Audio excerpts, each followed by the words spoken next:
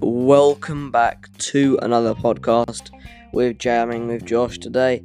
And as you know, pretty much everyone across the globe, I'm not sure about everyone to be honest though, but most people have been sent home from school. I mean, in our school, we're not going back till the summer, or supposedly till we're in the next year, which is quite a way away. So for the next every 2 days, maybe for the next week, just for this week probably, I'm going to be talking about one thing that you can do at home to pass your time in self-isolation. So one thing I've actually been doing today, which I'll talk about in this video, is so simple and so much fun. And that is just simply to make a paper aeroplane. Honestly, it is so much fun. There's so many YouTube videos online, and I actually made a boomerang paper aeroplane today, and I know how to do it off by heart now, which is really cool.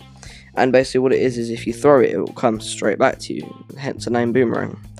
And it is so much fun, it's so easy to make, it's so cool. I highly suggest you do this as a pastime. It's honestly so much fun. You can have competitions with your family members, unless they've got coronavirus, then don't go near them. Social distancing and everything. But if you want to have a good tournament at home, just do it in your back garden if you've got a garden. If not, then do it somewhere where there's not enough precious stuff to break. Everything's replaceable pretty much, unless it's not.